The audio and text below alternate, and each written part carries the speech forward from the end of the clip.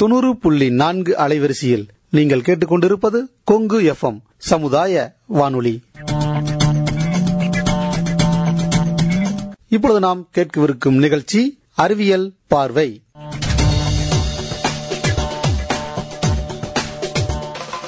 இந்திய அரசாங்கத்தின் அறிவியல் மற்றும் தொழில்நுட்பத்துறை எனும் டிபார்ட்மெண்ட் ஆஃப் சயின்ஸ் அண்ட் டெக்னாலஜியால் நிறுவப்பட்ட விஞ்ஞான் பிரசார் எனும் துறை மற்றும் தமிழ்நாடு அறிவியல் மற்றும் தொழில்நுட்ப மையத்தின் அறிவியல் பலகை இணைந்து வழங்கும் புதுமையான சமுதாய வானொலி நிகழ்ச்சியே அறிவியல் பார்வை.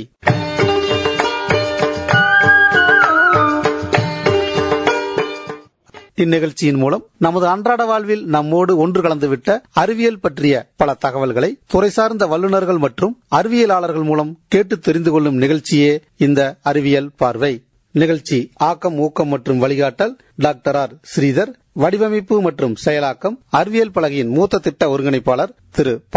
ஸ்ரீகுமார். நிகழ்ச்சி ஒருங்கிணைப்பு கொங்கு சமுதாய வானொலியின் நிலைய இயக்குனர் முனைவர் எஸ். மகேஸ்வரன். தயாரிப்பு கொங்கு சமுதாய வானொலியின் தங்கவேல் மற்றும் பாலசுப்ரமணியம். கொங்கு சமுதாய வானொலி 90.4 இன்றைய அறிவியல் பார்வை நிகழ்ச்சியில் சூரிய வளிமண்டலத்தை பற்றியும் அதனை ஆய்வு செய்வதற்காக அனுப்பப்பட்டுள்ள ஆதித்யா L1 விண்கலத்தை பற்றியும் பல்வேறு தகவல்களை தமிழ்நாடு அறிவியல் தொழில்நுட்ப மையத்தின் அறிவியல் பலகையின் மூத்த திட்ட ஒருங்கிணைப்பாளர் அறிவியலாளர் திரு ப. ஸ்ரீகுமார் அவர்கள் வழங்கும் கருத்துக்களை கேட்போம். உடன் உரையாடியவர் தங்கவேல்.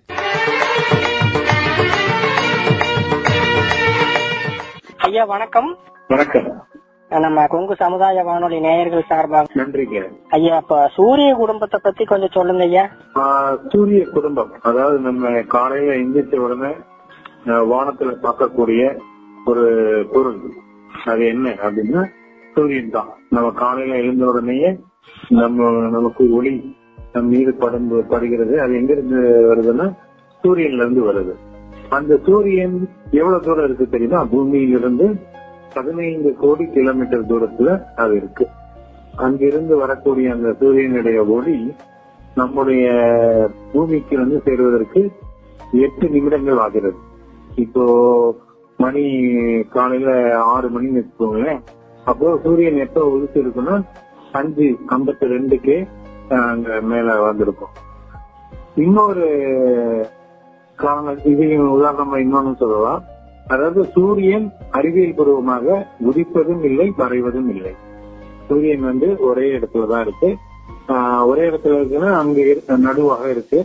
அதை சுற்றிதான் மற்ற கோள்கள் எல்லாம் சுற்றி வருது.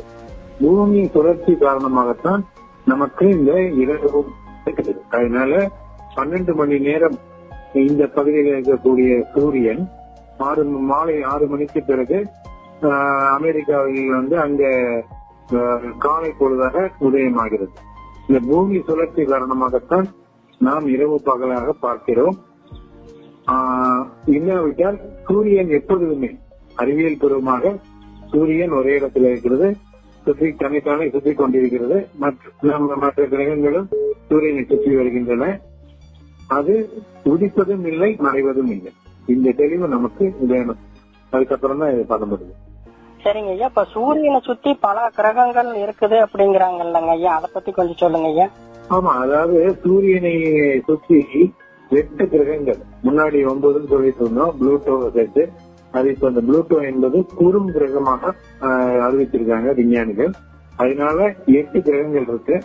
சூரியனுக்கு அடுத்ததாக இருக்கக்கூடிய ஒரு கிரகம் வந்து புதன், அதற்கு அடுத்து வந்து வெள்ளி, அதற்கு அடுத்து 3வதாக இருக்கக்கூடிய கிரகம் தான் நம்முடைய பூமி, 4வது கிரகம் வந்து செவ்வாய், அதுக்கு அடுத்த கிரகம் வந்து வியாழன், வியாழனுக்கு அடுத்ததாக சனி, சனிக்கு அடுத்து யுரேனஸ், அதற்கு பிறகு நெப்டியூன். இப்படி மொத்தம் 8 கிரகங்கள் வந்து சூரியனை சுற்றி கொண்டிருக்கிறது. ஐயா, இப்ப வந்து பாத்தீங்கன்னா இப்ப நம்ம சூரிய கிரகணத்தப்ப வந்து பாத்தீங்கன்னா நம்ம வந்து வெறுங்கண்ணால வந்து பார்க்க கூடாது, அந்த தொலைநோக்கி கருவி மூலியமா தான் பார்க்கணுங்கிறாங்க. வெறுங்கண்ணால வந்து பார்த்தா பாதிப்பு ஏற்படுங்கிறாங்க. அது உண்மைங்களா? நிச்சயமாக உண்மை. அதாவது சாதாரண நாள்ல கூட நீங்க சூரியனை உற்று நோக்க கூடாது. ஏன்னா அதனுடைய ஆற்றல், அதனுடைய ஒளி இது வந்து அதிகம், டென்சிட்டி அதிகம்.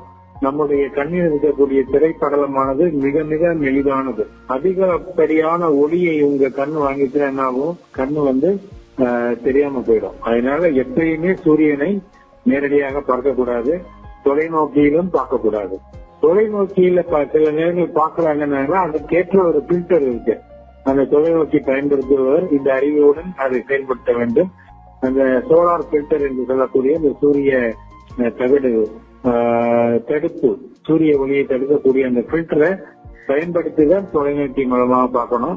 பொதுவாக தொலைநோக்கி வழியாக சூரியனை பார்ப்பது தவறு. சூரியனுடைய பிம்பத்தை தொலைநோக்கியின் மூலம் வாங்கி அது பக்கத்துல ஏதாவது ஒரு வெள்ளை தாளோ இல்ல அட்டையோ இல்ல சவரோ அதுல நீங்க காண்பிட்டீங்கன்னா அது பெரிதுபடுத்தி பார்த்தாலே உங்களுக்கு தெரியும்.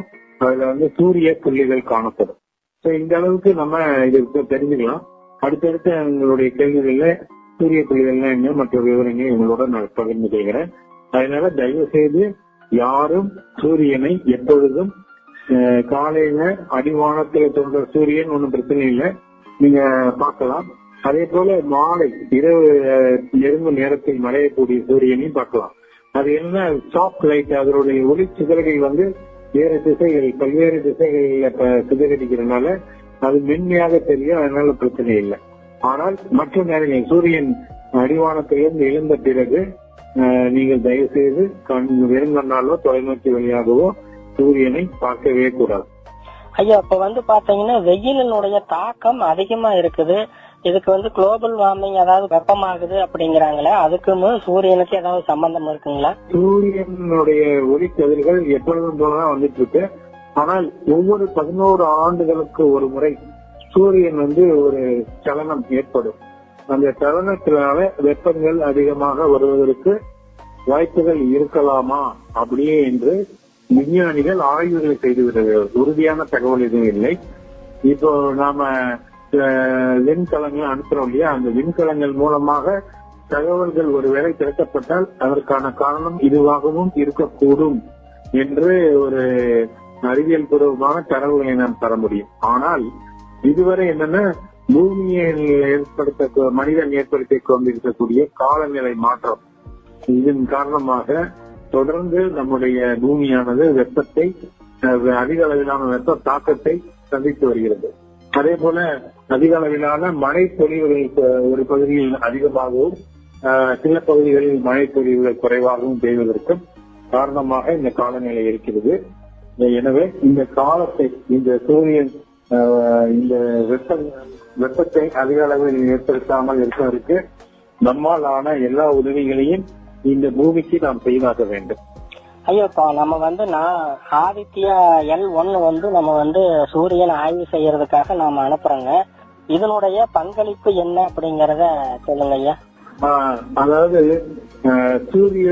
சூரியனை நோக்கி ஆய்வு செய்வதற்காக இஸ்ரோ, நம்முடைய இஸ்ரோவில் இருந்து PSLV ராக்கெட் மூலமாக ஆதித்யா L1 என்ற விண்கலம், நம்ம சொல்றோம் இல்லையா, சாதாரண விண்கலம் சொல்லுவோம். இதை விண் கண்காணிப்பு கூடம் என்றே சொல்லலாம். ஏன்னா இது சோலார் அப்சர்வேட்டரி அப்படின்னு ஆங்கிலத்தில் சொல்றாங்க, ஸ்பேஸ் சோலார் அப்சர்வேட்டரின்னு. அதனால இது ஒரு கண்காணிப்பு கூடமாக நாம் கருதலாம். இது பூமியில் இருந்து 15 லட்சம் கிலோமீட்டர் தொலைவில் இருக்கக்கூடிய ஒரு பாதையில் லெக்ரானியன் சுற்றுவட்ட பாதை என்று குறிப்பிடுவார்கள். அதுல லெக்ரானியன் சுற்றுவட்ட பாதை 5 பாதைகள் உண்டு. இதில் முதலாவது பாதை, சுற்றுவட்ட பாதை 1 சூரியனை நோக்கி இருக்கக்கூடிய அந்த பாதையில் நிறுத்துகிறார்கள். இது ஏன் அங்க கொண்டு போய் நிறுத்தணும்னா, அந்த இடத்துலதான் சூரியனுக்கும் பூமிக்கும் இடையிலான அந்த ஈர்ப்பு விசையினுடைய சமநிலை போல காணப்படுகிறது. அதை அந்த இத்தாலி நாட்டை சேர்ந்த அந்த வானவியல் அறிஞர் 1800களில் கண்டுபிடித்தார். அந்த கண்டுபிடிப்பின் காரணமாக இன்றைக்கு பல்வேறு ஆய்வுகளை அங்கிருந்து சூரியனை நோக்கி செய்யக்கூடிய நிலைமை நமக்கு ஏற்பட்டிருக்கிறது. அந்த 15 லட்சம் பூமியிலிருந்து 15 லட்சம் கிலோமீட்டர் தூரத்தில் இருக்கக்கூடிய அந்த லெக்ரானியன் L1 என்ற சுற்றுவட்ட பாதையில் தான் இந்த விண்கலம் நிலைநிறுத்தப் போகிறார்கள். இது உடனடியாக நாளை, அதாவது சனிக்கிழமை ஏவப்பட்ட பிறகு உடனடியாக அது அந்த இடத்துக்கு செல்லாது. ஏன்னா 15 லட்சம் கிலோமீட்டர் என்பது மிகப்பெரிய தொலைவு. அதை இந்த நம்முடைய PSLV ராக்கெட் ஆனது ஏவுறுதியானது இந்த விண்கலத்தை ஆதித்யா L1 என்ற விண்கலத்தை புவி வட்ட பாதையில் கொண்டு போய் நிலைநிறுத்தும். அதற்கு பிறகு அங்கிருந்து கொஞ்சம் கொஞ்சமாக நம்முடைய விஞ்ஞானிகள், இஸ்ரோ விஞ்ஞானிகள் அந்த விண்கலத்தை லெக்ரானியன் L1 என்ற பாதையை நோக்கி நகர்த்துவார்கள். இதற்கு 127 நாட்கள், சுமார் 4 மாத காலம் பிடிக்கும். அந்த 127 நாட்கள் முடிந்த பிறகுதான் நாம் எப்படி இந்த ஆதித்யா L1 விண் நோக்கியை நிலைநிறுத்தப் போகிறோம் என்பது தெரிய வரும். எப்படி சமீபத்தில் சந்திராயனுக்கு நம்முடைய இஸ்ரோ விஞ்ஞானிகள் 41 நாட்கள் அந்த விண்கலத்தை, சந்திராயன் விண்கலத்தை பயணம் செய்ய வைத்து இறுதியில் வெற்றிகரமாக நிலவில் தரையிறக்கினார்களோ அதே போல இந்த நிகழ்வும் நடைபெறும். ஆனால் இதற்கு 4 மாத காலம் நாம் பொறுத்திருக்க வேண்டும். சரிங்க. இப்ப நீங்க சொன்னீங்க அந்த சூரியன் இருக்கிற திசையில நம்ம புவி ஈர்ப்பு விசையும் ஒன்னா இருக்கும்போது நம்ம செயற்கைக்கோள அங்க நிலைநிறுத்துறோம் அப்படின்னீங்க. இப்ப அங்க ஏதாவது பாதிப்புகள் வராதுங்களா? இல்ல, அது ஒரு பாதுகாப்பான பகுதி தான். ஏற்கனவே இந்த மின்காந்த அலைகள், இந்த மாதிரியான பல்வேறு அலைகள் பூமியை தாக்கக்கூடிய இடம் அது. அங்கதான் நமக்கு ஏற்கனவே இந்த மின்காந்த பூமியை சுற்றி இருக்கக்கூடிய மின்காந்த வளையம் இருக்கு. அதனால இந்த பிரச்சனை இருக்காது. அதே போல யூவி ரேஸ் தடுப்பு சுவர் போல நமக்கு அல்ட்ரா வயலட் ரேஸ் நம்மை தாக்காமல் இருப்பதற்காக ஒரு வளையமும் இருக்கிறது. இந்த இடத்திலிருந்து ஒரு பாதுகாப்பான இடம். இங்கிருந்துதான் இந்த மின்கலம், அதாவது விண்ணோக்கியானது நிலைநிறுத்தப்படுகிறது. இது அங்கிருந்து ஆய்வு செய்யும் போது மிக தெளிவான தரவுகளை நமக்கு அது அங்கிருந்து தரக்கூடும். வேற எந்த விதமான டிஸ்டர்பன்ஸும் அந்த இடத்துல இருக்காது இந்த விண் நோக்கி ஆய்வு கூடத்தில். சரிங்க. இப்ப நம்ம ஆதித்யா விண்கலம் நம்ம அனுப்புறோம். இப்ப நாம செயற்கைக்கோளை நம்ம அனுப்புற நாடு எத்தனாவது நாடுங்க? இதுக்கு முன்னாடி எந்தெந்த நாடு ஆராய்ச்சி பண்ணிருக்காங்க ஐயா? 2018ஆம் ஆண்டு பார்க்கர் சோலார் ப்ரோப் அப்படின்ற ஒரு விண்கலத்தை அமெரிக்கா அனுப்பியது. அந்த விண்கலம் 2021 சூரியனை நெருங்கி நம்ம சூரியனிலிருந்து 14,85,00,000 தொலைவில் இருந்து நாம் சூரியனை ஆராய்கிறோம். ஆனால் சூரியனுடைய கொரோனா வளையம் என்று சொல்லப்படக்கூடிய அந்த கொரோனா பகுதிக்கு, அதாவது சூரியனுடைய வெப்ப தாக்கம் இருக்கக்கூடிய அந்த பகுதி வரை இந்த பார்க்கர் விண்கலமானது சென்று பல தரவுகளை விஞ்ஞானிகளுக்கு அனுப்பி கொண்டிருக்கிறது. அதே போல ஐரோப்பிய நாடும் அனுப்பியிருக்கிறார்கள். அந்த விண்கலமும் இப்பொழுது சூரியனை சுற்றி கொண்டுதான் இருக்கிறது. அதுவும் படம் எடுத்து அனுப்பி கொண்டிருக்கிறது. அதனுடைய ஆயுட்காலம் 7 ஆண்டுகள். அப்படி பாத்தீங்கன்னா ஜப்பான், சீனா, அதாவது அமெரிக்கா, ஐரோப்பா, ஜப்பான், சீனா ஆகிய நாடுகளுக்கு பிறகு 5வது நாடாக இந்தியா முதல் முறையாக சூரியனை நோக்கி ஒரு ஆய்வு கூடத்தை இப்பொழுது அனுப்புகிறது. சரிங்க. இப்ப அந்த ஆதித்ய செயற்கைக்கோளில் எந்த மாதிரியான கருவிகளால வடிவமைக்கப்பட்டிருக்குதுங்க ஐயா? இது 7 விதமான கருவிகள் இதுல இருக்கு. குரோமோஸ்பியர், ஸ்பெக்ட்ரோஸ்பியர் அப்படின்னு சொல்லக்கூடிய பல்வேறு பெயர்கள் அழைக்கக்கூடிய 7 விதமான கருவிகள் இணைக்கப்பட்டிருக்கும். இந்த கருவிகள் அனைத்துமே சூரியனுடைய அசைவுகளை மிக நுணுக்கமாக கண்காணித்து நமக்கு தகவல்களை அனுப்பும். உதாரணத்துக்கு சூரியன்ல பல்வேறு சூரிய புயல்கள், சூரிய சூறாவளிகள் மற்றும் சூரியனுடைய சூரிய வெடிப்பு, இந்த 3மே எதனால ஏற்படுதுன்னா காந்த புலத்தில் ஏற்படும் அதிர்வுகளின் தொடர்ச்சியாக இந்த இது ஏற்படுகிறது. இந்த விளைவுகள் தான் பல்வேறு தாக்கங்களை நமக்கு ஏற்படுத்தும். நமக்கு டைரக்டா நமக்கு எந்த விதமான பாதிப்பும் வராது. அந்த பாதிப்புகளானது அதாவது நம்ம அனுப்பியிருக்கக்கூடிய சேட்டலைட் மற்றும் சிற்றலையை பயன்படுத்தக்கூடிய அலைவரிசைகளை பயன்படுத்தக்கூடிய உபகரணங்கள் இவற்றையெல்லாம் பாதிப்பை ஏற்படுத்தும். இந்த ஆண்டு பிப்ரவரி மாதம் ஒரு மிகப்பெரிய சூரிய வெடிப்பு ஏற்பட்டது சூரியனில். அந்த வெடிப்பின் காரணமாக அதாவது தென்னாப்பிரிக்கா பகுதியில் சிற்றலை ஒளிபரப்பில் பாதிப்பு ஏற்பட்டது. இதற்கு பிறகுதான் விஞ்ஞானிகள் ரொம்ப தீவிரமாக இந்த ஆய்வுகளை மேற்கொள்ள ஆரம்பித்திருக்கிறார்கள். சூரியனினுடைய தாக்கம் விண்வெளி வானிலை என்று அழைக்கிறார்கள். எப்படி நமக்கு பூமியில ஒரு வானிலை இருக்கோ, என்னைக்கு நமக்கு மழை வரும், என்னைக்கு புயல் வரும், அதையெல்லாம் கண்டுபிடித்து தருவது என்பது சமீப காலத்தில் மிக சரியாக நுணுக்கமாக துல்லிய தரவுகளுடன் தரக்கூடிய பல்வேறு செயற்கைக்கோள்கள் மிதந்து கொண்டிருக்கின்ற வான்வெளி பகுதியில். அதனால நமக்கு நம்முடைய வானிலை தெரிகிறது. ஆனால் பிரபஞ்சம் என்பது மிகப்பெரிய ஒரு வெளி. அந்த வெளியில இருக்கக்கூடிய வானிலை மாற்றங்களை விண்வெளி வானிலை மாற்றம் என்று குறிப்பிடுவார்கள். அதையும் இந்த கருவியானது இன்று அனுப்பப்பட்டிருக்கக்கூடிய ஆதித்யா L1 அனுப்பக்கூடிய கருவியானது கண்டறிந்து அதற்கான முன்னெச்சரிக்கை சமிக்ஞைகளை சிக்னல்களை பூமிக்கு அனுப்பும், அதாவது இஸ்ரோவுக்கு அனுப்பும். இஸ்ரோ விஞ்ஞானிகள் நமக்கு ஏதாவது பாதிப்பு ஏற்பட போகிறது என்றால் முன்கூட்டியே நமக்கு தகவல்களை தர முடியும். அதே போல மற்ற நாடுகளுடனும் இந்த தகவல்களை அவர்கள் பகிர்ந்து கொள்ள முடியும். ஐயா, இப்ப சூரிய புயல், சூரிய வெப்பம் அப்படிங்கிறாங்க, அதை பத்தி கொஞ்சம் சொல்லுங்க ஐயா. இது ஒரு மிகப்பெரிய ஒரு சப்ஜெக்ட். பொதுவா சூரியன்ல ஹைட்ரஜன் ஹீலியம், ஹைட்ரஜன் அணுக்கள் தொடர்ந்து எரிந்து ஹீலியமாக மாறிக்கொண்டிருக்கிறது. இந்த சூரியன் ஆனது வெளிப்புறத்தில் 5500 டிகிரி செல்சியஸ் வெப்பம் காணப்படும். அது கீழே போக போக பாத்தீங்கன்னா அதனுடைய செல்சியஸ் அளவு பல்வேறு அளவுகள் இருக்கு.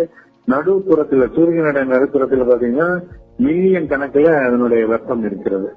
அதனால என்னன்னா இங்கே பலவிதமான வெடிப்புகள், சூரிய வெடிப்புகள் ஏற்படுவதற்கு வாய்ப்பு இருக்கிறது. சூரிய ஒளி புயல், சூரிய சூறாவளி என்று நாம் குறிப்பிடுகின்றோம் என்றால் பூமியில் ஏற்படக்கூடிய சூறாவளி போலவோ அது காற்றினால் ஏற்படக்கூடியது. ஆனால் இங்கே பாத்தீங்கன்னா எல்லாமே காந்த புலத்தில் இருக்கக்கூடிய மின் அணுக்களால் மின்னூட்டம் பெற்ற அணுக்களின் நகர்வாக இருக்கும். இது எல்லாமே ஹை டிகிரி சென்டிகிரேட்ல வெப்பம் சீற்றங்கள் காணப்படும். இது ஒவ்வொன்றும் ஒவ்வொரு விதமாக அதனுடைய அசைவுகளை பொறுத்து இதற்கு பெயர் வைத்திருக்கிறார்கள். சூரிய சூறாவளி, சூரிய ஒளி புயல், சூரிய வெடிப்பு. சூரிய வெடிப்பு என்பது சூரியனுடைய மையப்பகுதியிலிருந்து பித்து எடுத்துக்கொண்டு, எப்படி ஒருத்தர் உதாரணத்துக்கு சொல்லணும்னா நம்ம தர்பூசணி பழத்தை கட் பண்ணி எடுத்தோம் இல்லையா, அது போல சூரியனுடைய பகுதியில் ஒரு பகுதி பிச்சுக்கு வரக்கூடிய அந்த பகுதியை தான் என்ன சொல்கிறார்கள் என்றால் கொரோனல் மாஸ் எஜெக்ஷன், சூரிய வெடிப்பு என்று குறிப்பிடுகிறார்கள். இப்படி இந்த 3 விதமான தாக்கங்களை சமீபத்தில் விஞ்ஞானிகள் கண்டுபிடித்திருக்கிறார்கள். அது போக இந்த வெடிப்பு ஏற்பட்ட பகுதிகளில் என்ன ஆகும்னா கரும்புள்ளிகள் ஏற்படும். இந்த கரும்புள்ளிகள் ஒவ்வொன்று எந்த அளவுக்கு இருக்குன்னு பாத்தீங்கன்னா நம்முடைய பூமியோட பரப்பளவு போல இருக்கும். அவ்வளவு பெரிய கரும்புள்ளிகள் சூரியனில் காணப்படுகிறது. நம்மளுடைய சூரியனை எப்படி புரிந்து கொள்ளணும்னா சூரியனுக்குள், சூரியன் என்பது ஒரு நட்சத்திரம், அந்த சூரியனுக்குள் நம் பூமியை போல 10 லட்சம் பூமிகளை அதில் போட்டு நிறைக்க முடியும். அப்ப அவ்வளவு பெரிய பிரம்மாண்டமான ஒரு வடிவத்துடைய பொருள் தான் இந்த சூரியன். அதில்தான் இந்த மாதிரியான மாற்றங்கள் ஏற்பட்டுக் கொண்டிருக்கின்றன. அதை பற்றி விஞ்ஞானிகளும் இந்த ஆதித்யா L1 போன்ற விண்கலங்களும் ஆய்வுகளை செய்து கொண்டிருக்கின்றன. ஐயோ, இப்ப எல்லாமே முதல்ல கேட்ட மாதிரி சூரிய வெப்பம் அதிகமா இருக்குது. இப்ப இதை குறைக்கிறதுக்கு நம்ம என்ன பண்ணணும்? பொதுமக்கள் சூரிய வெப்பம் அதிகமாகறத நம்ம குளோபல் வார்மிங் பேசணும். அதை நம்ம தவிர்க்கிறதுக்கு என்ன பண்ணணுங்க ஐயா? அதாவது 2 விதமா பார்க்கணும். ஒண்ணு, சூரியன் நம்ம இங்க பூமியில இருந்து செய்யக்கூடிய இது சூரியனில் நேரடியாக எந்த விதமான பாதிப்பையும் இந்த தாக்கத்தையும் ஏற்படுத்த போறதில்லை. ஆனால் சூரியனுடைய வெப்ப கதிர்கள் நம்முடைய பூமிக்கு வருவதற்கு நாம் ஏற்கனவே சொல்லியிருக்கோம், அல்ட்ரா வயலட் ரேஸ் தடுத்தெல்லாம் பில்டர் பண்ணிதான் நமக்கு சூரிய ஒளி கிடைக்கிறது. அது போல பல சூரியனிலிருந்து வரக்கூடிய பல்வேறு கதிர்களை, பாதிப்பை ஏற்படுத்தக்கூடிய கதிர்களை நம் பூமியை சுற்றி இருக்கக்கூடிய மண்டலமானது பாதுகாத்திருக்கிறது. சில நேரங்களில் நீங்க கேள்விப்பட்டிருப்பீங்க ஓசோன் படலம் என்று. அந்த ஓசோன் படலத்துல ஓட்டை ஏற்பட்டு விட்டது என்று ஒரு 10 ஆண்டுகளுக்கு முன்பு நாம எல்லாம் ரொம்ப சீரியஸாக பேசிட்டு இருந்தோம். இப்போ அந்த ஓட்டையானது குறைக்கப்பட்டிருக்கிறது. அது கம்ப்ளீட்டா மாறல, கொஞ்சம் மேபி ஸ்மால் வேரியேஷன்ஸ் இருக்கலாம். ஆனா ஓரளவுக்கு நம்ம அதை பாதுகாப்பா இருக்கோம். இதுக்கெல்லாம் காரணம் என்னன்னா குளோரோஃபுளோரோ கார்பனை குறைத்ததுதான். அதனுடைய அதை வெளியிட்டுக் கொண்டிருந்த நம்முடைய பூமியிலிருந்து போய் கொண்டிருந்த அந்த குளோரோ கார்பன்கள் குறைப்பதற்காக உலக நாடுகள் அனைத்து முயற்சி செய்து கொண்டே இருந்தார்கள். அதனுடைய ஒரு பகுதியாகத்தான் இன்னைக்கு அந்த ஓசோன் படலம் அதனுடைய ஓட்டை நீக்கப்பட்டு ஆல்மோஸ்ட் சரியாயிருக்கு. அதுபோல நம்முடைய ஒவ்வொரு முயற்சிகளும் அதாவது பூமியில் சுற்றுச்சூழலை பாதிப்பை ஏற்படுத்தக்கூட விதத்தை நாம் நடந்து கொள்ளாமல், பிளாஸ்டிக்குகளை அதிகமாக பயன்படுத்தாமல், கார்பன்களை அதிகமாக வெளியிடாமல், நாம் எந்த அளவுக்கு நம்முடைய பூமியை இன்னும் பாதுகாப்பாக, இன்னும் ஒரு இயற்கையோடு சேர்ந்த வாழ்வோடு நம்முடைய வாழ்வு முறை அமையுமானால், இதுவே இந்த பூமியிலிருந்து பூமியை நோக்கி சூரியனிலிருந்து வரக்கூடிய பல்வேறு தாக்கங்களை நாம் தடுத்து நிறுத்த முடியும். ஆரம்பத்தில் சொன்ன மாதிரி பூமியில் நாம் இருக்கக்கூடிய ஒவ்வொரு நடவடிக்கையும் பூமியை சுற்றியுள்ள பல்வேறு இந்த மண்டலங்களை பாதுகாப்பு வலயங்களுக்கு உறுதுணையாக இருக்கும். இது நேரடியாக சூரியனை போய் எந்த விதமான பாதிப்பும் ஏற்படுத்தாது. சூரிய வெப்பம் நம்ம பூமியை அடைகிறதுக்கு எவ்வளவு நேரம் ஆகுங்க? சூரிய ஒளி பூமியை அடைவதற்கு 8 நிமிடங்கள் ஆகும். அப்படின்னா அந்த கிலோமீட்டர் நம்ம கால்குலேட் பண்ணிக்கலாம். ஏன்னா ஒளியோட வேகம் நொடிக்கு 3 லட்சம் கிலோமீட்டர். இந்த வேகத்துல வேற எந்த விதமான வேகமும் ஈடு கொடுக்க முடியாது. அப்படி என்றால் பூமியிலிருந்து ஒரு லேசர் லைட் நம்ம அடிச்சோம்னு வச்சுக்கோங்களேன், இந்த பூமியிலிருந்து அடிக்கக்கூடிய இந்த வெளிச்சம் சூரியனை போய் சேர்றதுக்கு 8 நிமிடங்கள் ஆகும். அப்போ ஒரு நொடிக்கு 3 லட்சம் கிலோமீட்டர் என்ற விதத்தில் 8 நீங்க பெருக்கி பார்த்தீங்கன்னா எத்தனை வருதோ அந்த எண்ணிக்கை தான் இந்த பூமிக்கும் சூரியனுக்கும் உள்ள தூரம். ஐயா, இப்ப சூரியன்ல இருந்து வர்ற காந்த புயல்னால நம்ம மின்னணு சாதனங்கள் எல்லாம் பாதிக்குங்களா? ஆமா, மின்னணு சாதனங்கள் அது எந்த பகுதியில தாக்கம் அதிகமாக இருக்கும். ஏற்கனவே நான் குறிப்பிட்டேன், பிப்ரவரி மாதம் இந்த சூரிய வெடிப்பு ஏற்பட்டதுனால தென்னாப்பிரிக்க நாடுகள்ல மின் சாதனங்கள் அவங்க பயன்படுத்திய அலைவரிசைகள், சிற்றலைகள், ரேடியோ வேவ்ஸ், அதே போல மின்னணு சாதனங்கள், சில மின்னணு சாதனங்கள் பாதிப்பு அடைந்திருக்கின்றன. குறிப்பாக சொல்லணும்னா செயற்கைக்கோள்கள் பாதிக்கப்படலாம். விண்வெளியில் நிகழ்ந்து கொண்டிருக்கக்கூடிய நம்முடைய விண்வெளி ஆய்வு நிலையம், சர்வதேச விண்வெளி ஆய்வு நிறுவனத்திற்கும் பாதிப்பை ஏற்படுத்தலாம். ஆனா இதுவரை வரவில்லை. ஒருவேளை போன்ற தொடர்ச்சியான வெடிப்புகள் இருக்குமானால் அங்க விண்வெளி ஆய்வு கூடத்தில் இருக்கக்கூடிய விஞ்ஞானிகளினுடைய உயிருக்கு ஆபத்தை ஏற்படுத்தக்கூடிய விதத்திலும் இந்த சூரிய வெடிப்பு இருக்கும். ஆனால் பூமிக்கு நேரடியாக எந்த மனிதர்களுக்கோ இல்ல உயிரினங்களுக்கோ எந்த விதமான பாதிப்பு ஏற்படாது. ஐயா, அந்த சூரிய கதிர்வீச்சினால் ஏதாவது பாதிப்பு ஏதாவது ஏற்படுங்களா? இல்ல, அதுதான் ஏற்கனவே சொன்ன மாதிரி நம்முடைய பூமியை சுற்றி ஒரு வளையம் இருக்கு. அது அந்த வளையமானது நம்மை பாதுகாக்குது. இந்த மாதிரி மின் காந்த அலைகளில் இருந்து, சூரிய வெப்பத்தில் இருந்து, அதிகமான வெப்பம் சொன்னது போல சூரியனுடைய மேற்பரப்பு வெப்பமே 5500 டிகிரி செல்சியஸ். நம்ம பூமியில இருக்கிறோம் இல்லையா, பூமியில 40 கோடை காலத்துல 40-42 டிகிரி செல்சியஸ் தொடரும்போதே நம்மளால தாங்க முடியல. அப்படியானால் அந்த சூரிய வெப்பம் அதிகரிக்கும் போது என்ன ஆகும் என்பதை உணருங்க. எனவே நாம இந்த பூமியை பாதுகாக்கும் நடவடிக்கையில் நாம் இறங்குவது மிக மிக முக்கியம்.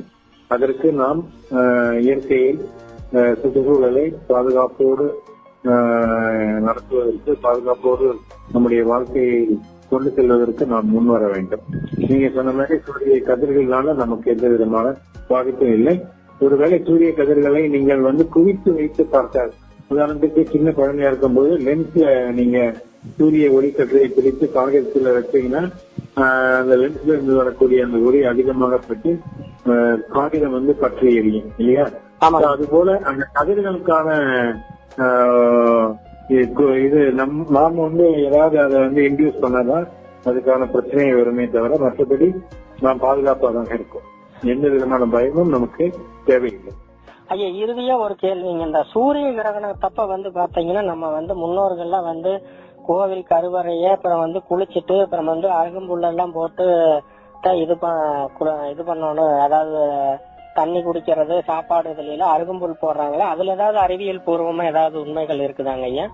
இல்ல, அது மத ரீதியான மத நம்பிக்கையை ஒட்டிய நிகழ்வு. அதுல அறிவியல் பூர்வமான எந்த விதமான இதுவும் இல்லை. ஆனா சூரிய கிரகணமும் சந்திர கிரகணமும் நமக்கு எந்தவித பாதிப்பையும் ஏற்படுத்தாது. இப்ப நீங்க நல்ல வெயிலா இருக்கிறதுனால மரத்துக்கு கீழே எப்படி நீங்க நிழல்ல இருந்து உங்களை நிழல் கீழே நின்று உங்களை பாதுகாத்துக்கிறீங்களோ அது போல ஒரு நிகழ்வு தான் அது. சூரியனை சூரியனுக்கும் பூமிக்கும் நடுவில் சந்திரன் வரும்போது ஏற்படக்கூடிய கிரகணம், அதே போல சந்திரனுக்கும் பூமிக்கும் நடுவே சந்திரன் வரக்கூடிய அந்த நிகழ்வு, இதனால் ஏற்படக்கூடிய கிரகணம். இந்த கிரகணங்கள் எல்லாமே சாதாரணமான ஒரு நிகழ்வு தான். இதனால எந்த விதமான பாதிப்பும் நமக்கு ஏற்படுவதில்லை. நீங்க சொன்ன மாதிரி அந்த மாதிரியான நடவடிக்கைகள் எல்லாம் மத ரீதியான உணர்வுகளையும் அதே போல நம்பிக்கைகளையும் பிரதிபலிப்பதாகும். அதற்குள் எந்த விதமான அறிவியலும் இல்லை.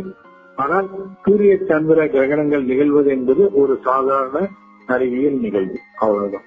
சரிங்க ஐயா, இது வரைக்கும் நம்ம பல்வேறு விதமான கேள்விகளுக்கு நீங்க மிக தெளிவா பதில் சொன்னீங்க ஐயா. நம்ம விண்ணில் ஏவுகிற ஆதித்யா L1 விண்கலமானது வெற்றி பெறவும், எழில் கொஞ்சுகிற இமயத்திலிருந்து முக்கடல் சங்கமிக்கிற குமரி வரை இருக்கக்கூடிய அனைவரின் இதயங்களிலும் மேதகு முன்னாள் குடியரசுத் தலைவர் அவர்களுடைய சொன்ன லட்சியம் இப்போது நிறைவேறும் என நாங்க நினைக்கிறோங்க ஐயா.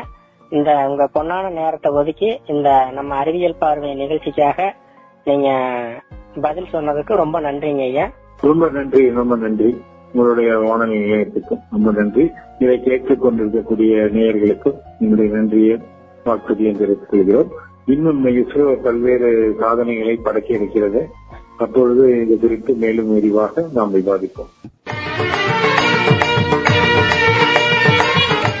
கொங்கு சமுதாய வானொலி 90.4 நாம் இதுவரையில் கேட்டது அறிவியல் பார்வை நிகழ்ச்சி. நேயர்களே, இன்றைய நிகழ்ச்சியில் சூரிய குடும்பத்தை பற்றியும் அதனை ஆய்வு செய்ய அனுப்பப்பட்டுள்ள ஆதித்யா L1 விண்கலத்தை பற்றியும் நமக்காக பல்வேறு தகவல்களை வழங்கினார் தமிழ்நாடு அறிவியல் தொழில்நுட்ப மையத்தின் அறிவியல் பலகையினுடைய மூத்த திட்ட ஒருங்கிணைப்பாளர் அறிவியலாளர் திரு பா. ஸ்ரீகுமார். உடன் உரையாடினர் திரு தங்கவேல்.